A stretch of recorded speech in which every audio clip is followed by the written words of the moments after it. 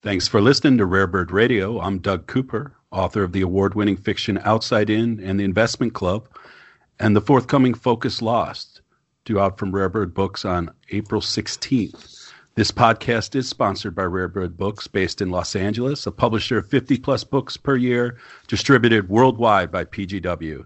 Today, I have the pleasure of being in conversation with Heidi Barnes, author of The Bellman and The Bellman's Secret. Welcome, Heidi. Well, thanks, Doug. Fabulous to be here with you today. Absolutely. So, I had read initially The Bellman, and then I was happy that you came with a follow-up and continued the story of, some of those characters and such a beautiful, beautiful setting. So what's your connection to that part of the country? Because now you're living on the West Coast, right? But the stories take place on the East Coast. I know, quite an extreme, I'll say. Well, I summered up in Maine really my whole life because originally we lived in New York. So my parents bought this family home in Bar Harbor, and it was stunning, right on the water, big black and white Georgian manor. And you had the little town, which was boutique, and everyone was familiar with one another.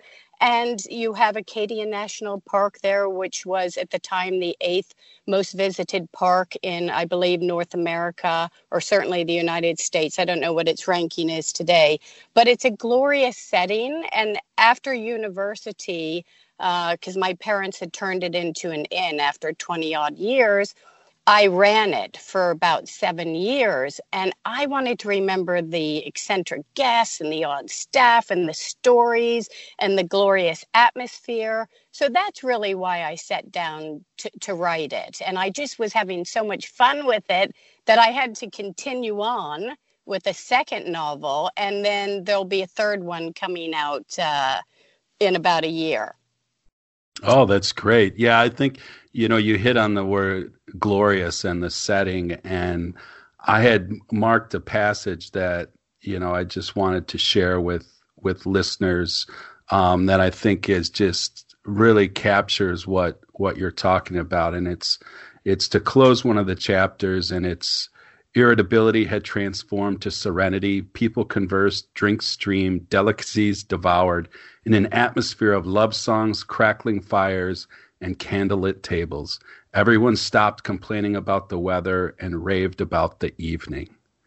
And I just thought that was such a beautiful passage that just really captured, even though we might not have been to this particular town or this particular area, I think we've all either been to a place that we've had that feeling, or, we seek that out, just what you captured there.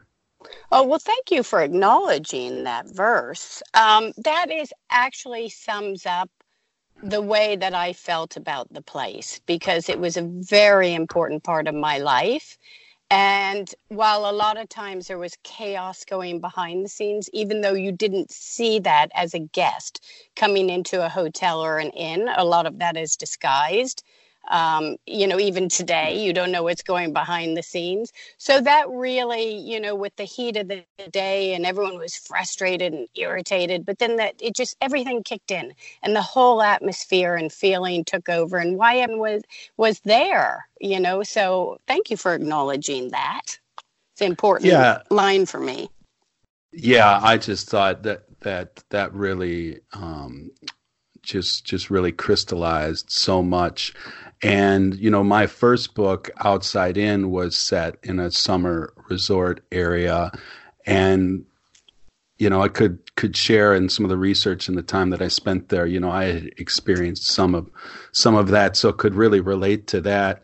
And, you have quite a cast of characters that you say, and there you kind of get a behind the scenes glimpse. And your lead character, Stan, I just kept thinking, poor Stan, what's going on with Stan? Why can't he see, what's going on? So I just wanted you to just kind of talk a little bit about Stan and why you chose him as your lead character. Well, I started writing this book over 20 years ago after I'd finished running the inn. And so I was much younger then, of course. And I just had this fellow that he had to have just graduated high school. He had to be around that age that most the bellmans that I hired were.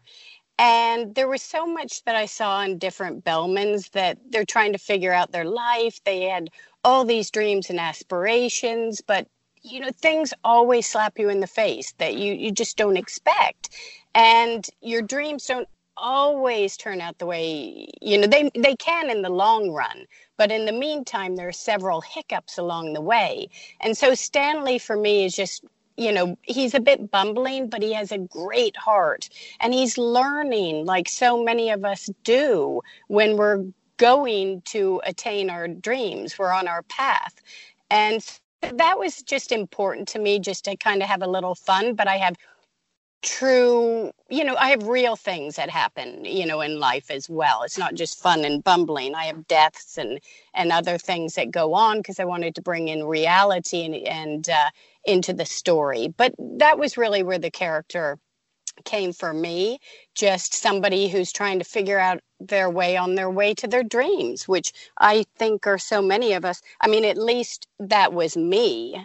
And but I have to ask you, because your Outside In, as you said, was award winning, and you have the Investment Club, which I read, which was fantastic. And I am going to read Outside In, and I can't wait for Focus Lost to come out in April. So because your characters are very in-depth, thought-provoking. The experiences you have them go through. I'm wondering, how do you come up with those characters who they all tie in together? It's fascinating. Yeah, so most of my writing I approach from two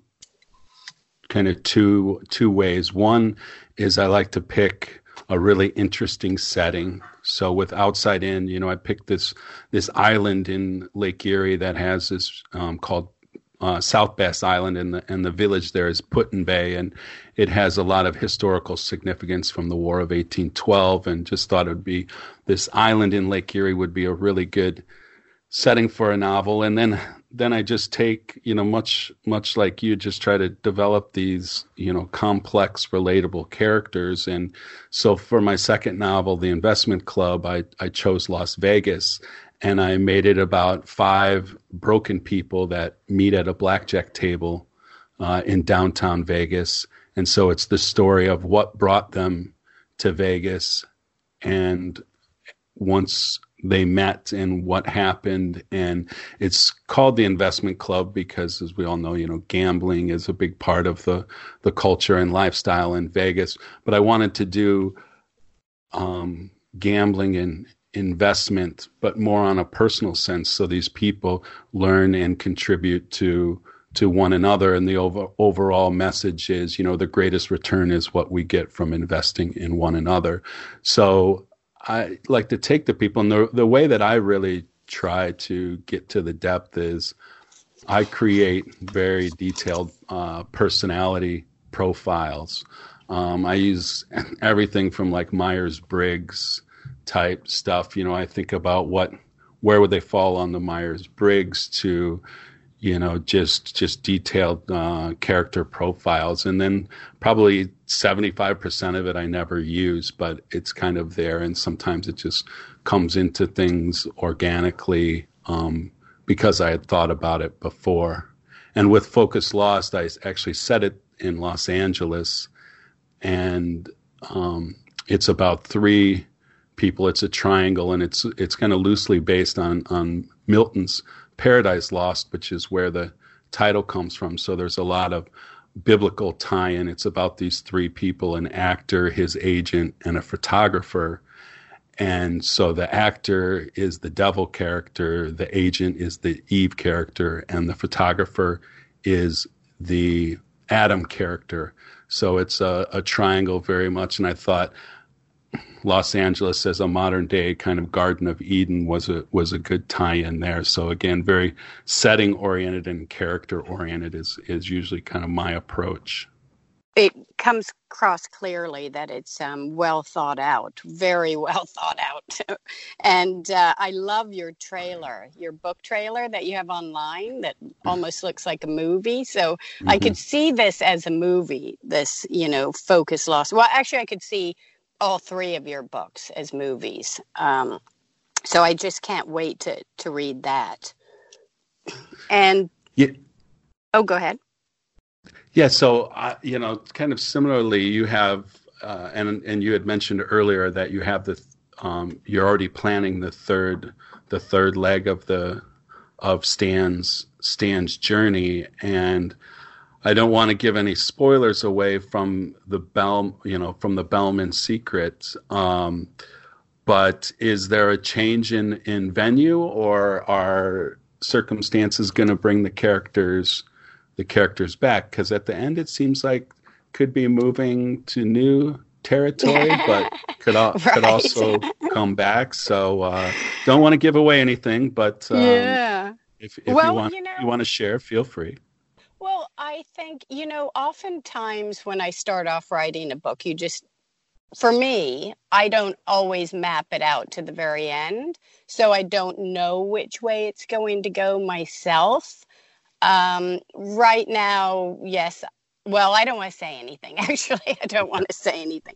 But once you start, I'm not really sure which way I'm going to go, because sometimes I just change direction mid-course. I go, you know what? No, these guys want to do this and they're going this way. The characters kind of take on their own life for me and do their own thing. So right now it's wide open, but I'm just, as long as I'm still having a lot of fun with the series, I'm just going to keep writing and see where it goes. But certain things are purposely left undone or untold or unsaid, untied in, because that'll be in the grand finale. You leave little droplets of, or little pebblets along the way, and then you use that at the very, very end to tie everything in. So I'm looking forward to getting back to that. I've been in the middle of doing some work on my house, so it's a bit chaotic to write now, which is a bit frustrating because I'm itching to get back to it, but it's just hard unless you have that environment that's quiet and relatively calm. Yeah, you definitely, that's what I always say, the ideas come from turbulence and chaos, but to really craft them and develop them, you need calm.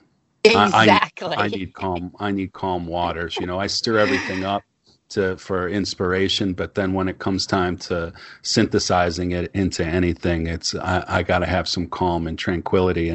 And like, what I found, and I'm pretty open in my process as well, when like my three books, they all are kind of very different. The first one I did very organically and just wrote, and much like you, had the characters and the setting and just saw where it took me. And the final product was very different from the early versions. And the Investment Club that you mentioned, which was these 5 stories weaving together, and I moved the timeline, and I really found that I had to really be structured in that to keep track. So, I actually had a spreadsheet and rows and columns and building stuff out, and really had to picture the whole thing to bring it together. And then with Focus Lost, I really had the beginning, opening scenes, and the ending scenes as the beginning point. Knew how I wanted to do that and how I wanted to do that. But everything that happened in between, I wasn't sure, so I had to connect those dots as I went and kind of fill in that gap. So, which is kind of fun. I think like you, I like to just let things evolve, and if I see it going a certain way, I don't restrict the characters and the development.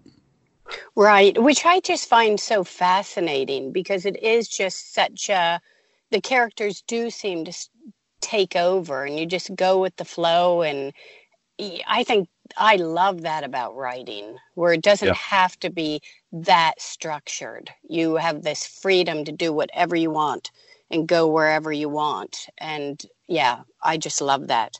Now, I have to ask you, because you have traveled quite a bit and I have traveled quite a bit as well. And you lived in Norway, I understand. hmm Yeah, 5 years. 5 years. Wow. How was that? I've never been Yeah, there.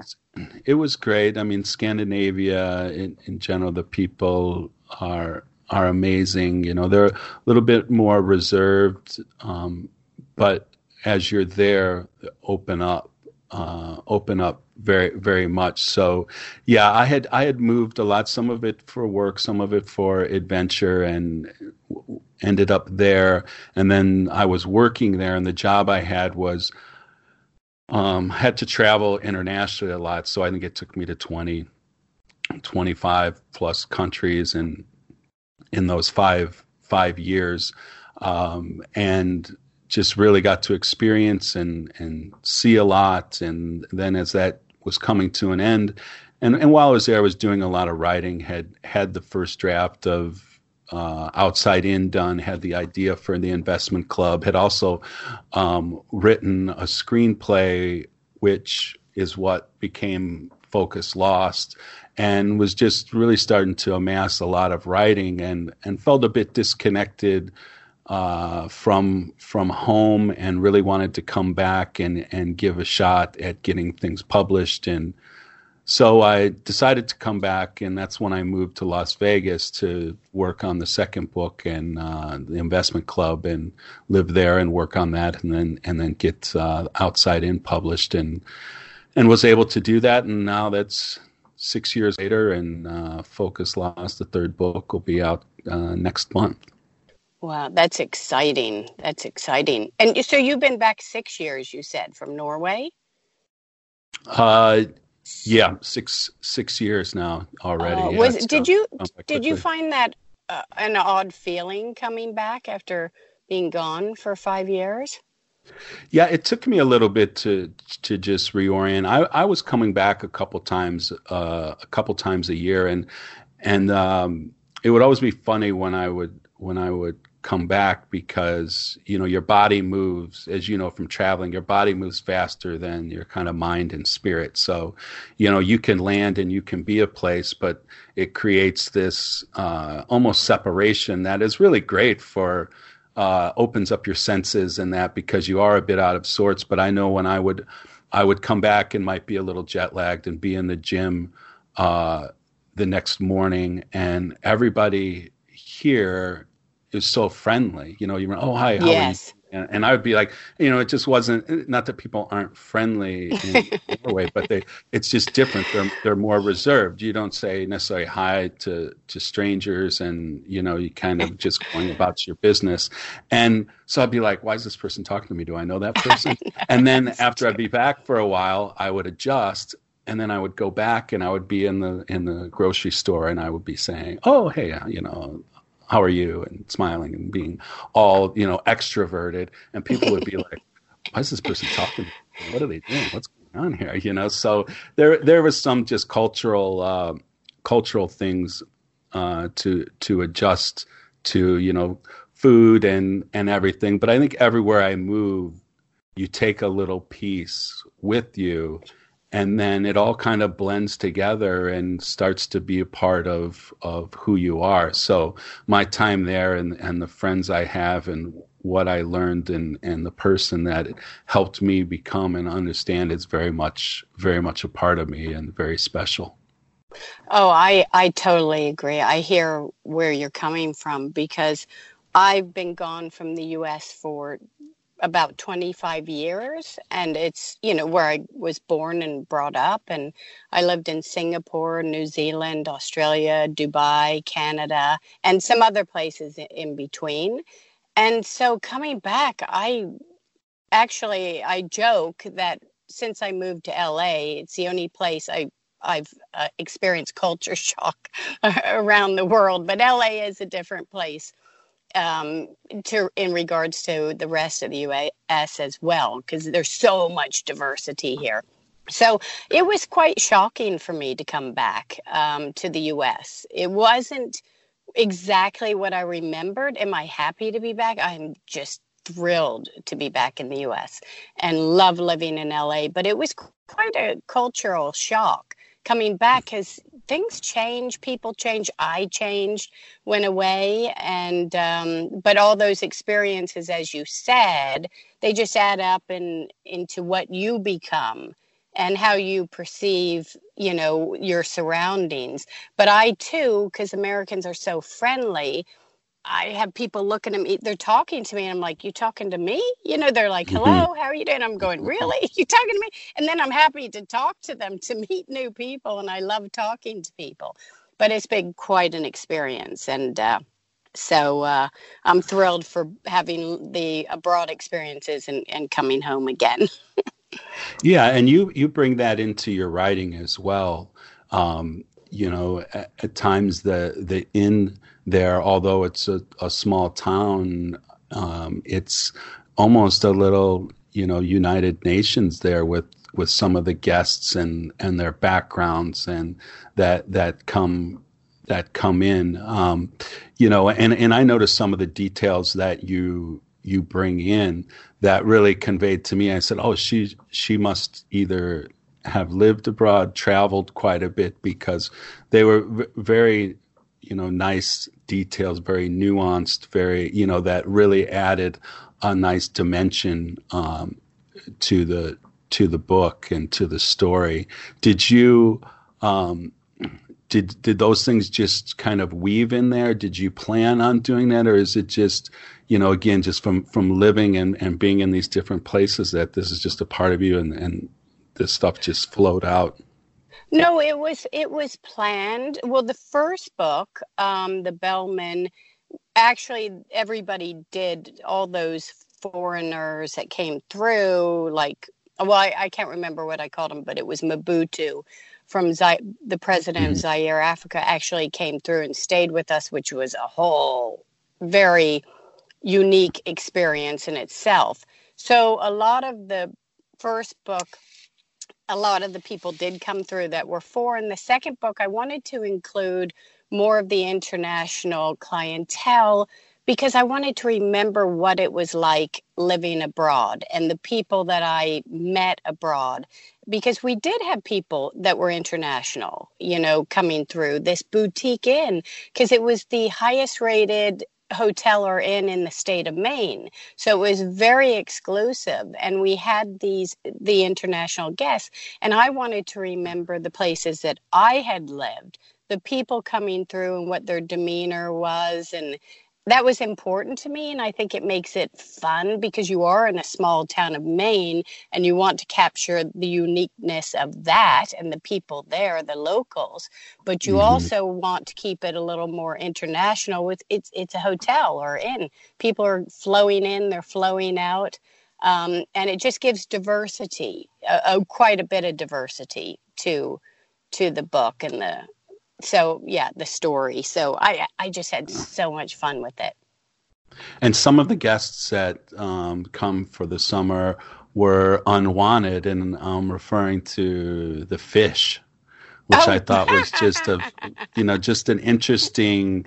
It kind of created first a mystery. Everybody's talking about this humming sound, and then it's such a nice kind of subplot that's weaved through there. So where did I mean, is that something that you actually experienced there, that these fish would come and mate and um, well, unfortunately, it is something I've experienced, but not in Maine. But they do have them in Maine.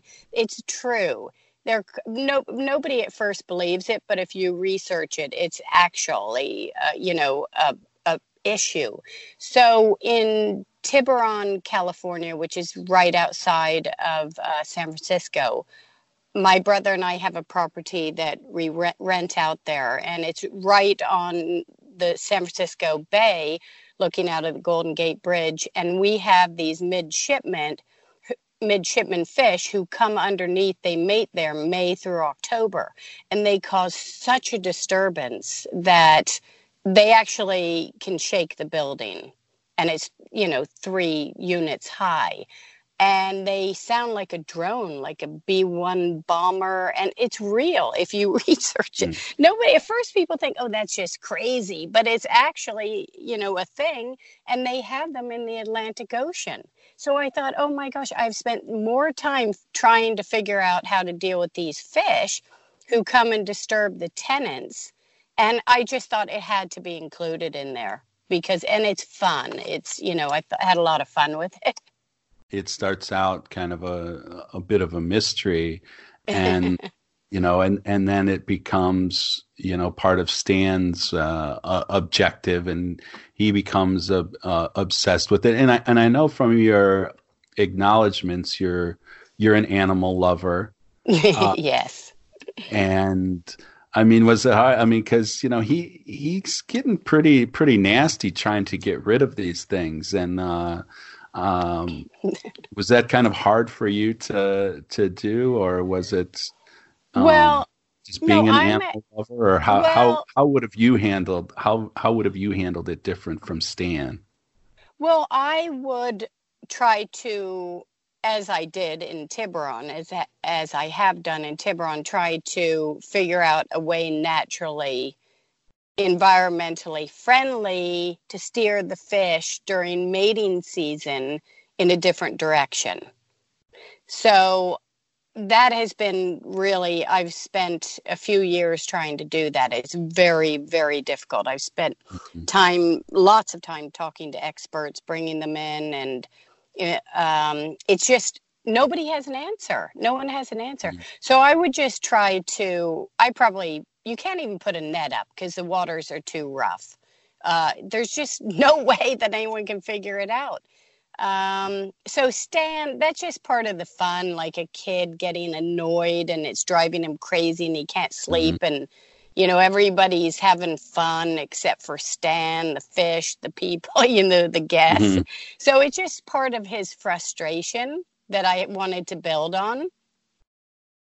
Yeah, and I like you referred to him as bumbling, but definitely lovable. You're rooting for him to kind of to just wake up a bit and see what's happening, and you just really want good things for him.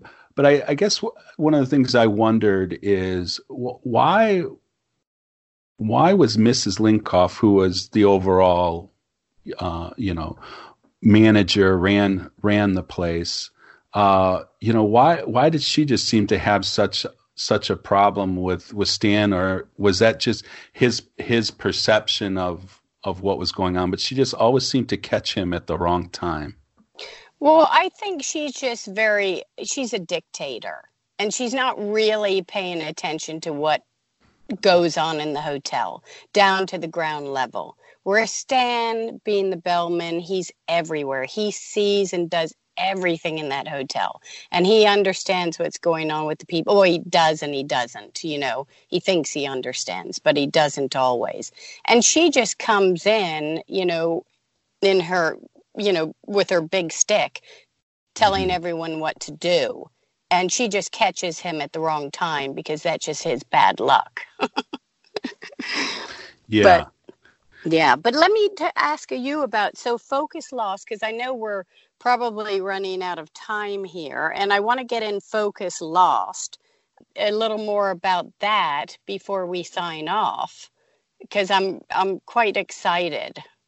Yeah, so one of the things, like I said, I really, most of my stuff has a literary angle as well, and this is really tied to Paradise Lost, and has a lot of Nabokov, Lolita woven in there as well. And I really, in all my books, try to take a kind of issue topic and kind of confront it. And the one in this is, there's a lot of sexual aggression and energy, and the whole premise is the actor, whose name is Levi Combs, is out at an orchard farm of his with an underage starlet that they just have a big movie that's come out, and he's showing her around, and they go hiking and they end up at this waterfall. And she's 17, childhood actress, star, and she's might be 17, but she's going on 30, and she's always had what she wanted, and she decides she wants him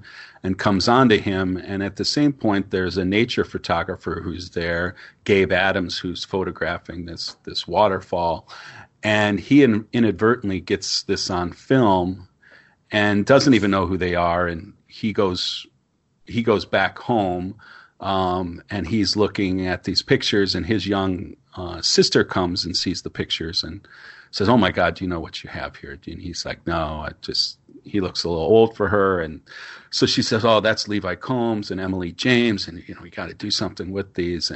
And he doesn't want anything to do with it. Well, being the younger sister, and he's taking care of her, and she decides she's going to help him, and she sells these photos to a tabloid site called Forbidden Photo. And these photos get out, and then once they're out, it's just creates this chaos. And so the whole book is really about that line between passion and obsession, and all these characters are really passionate about what they're doing, but how that can simply slip into obsession. And once that does, it's not even about what you've done. What makes it worse is your reaction to the action. And each time that happens, and you just get further away, and things can just spiral out of control. And so it's a pretty wild ride.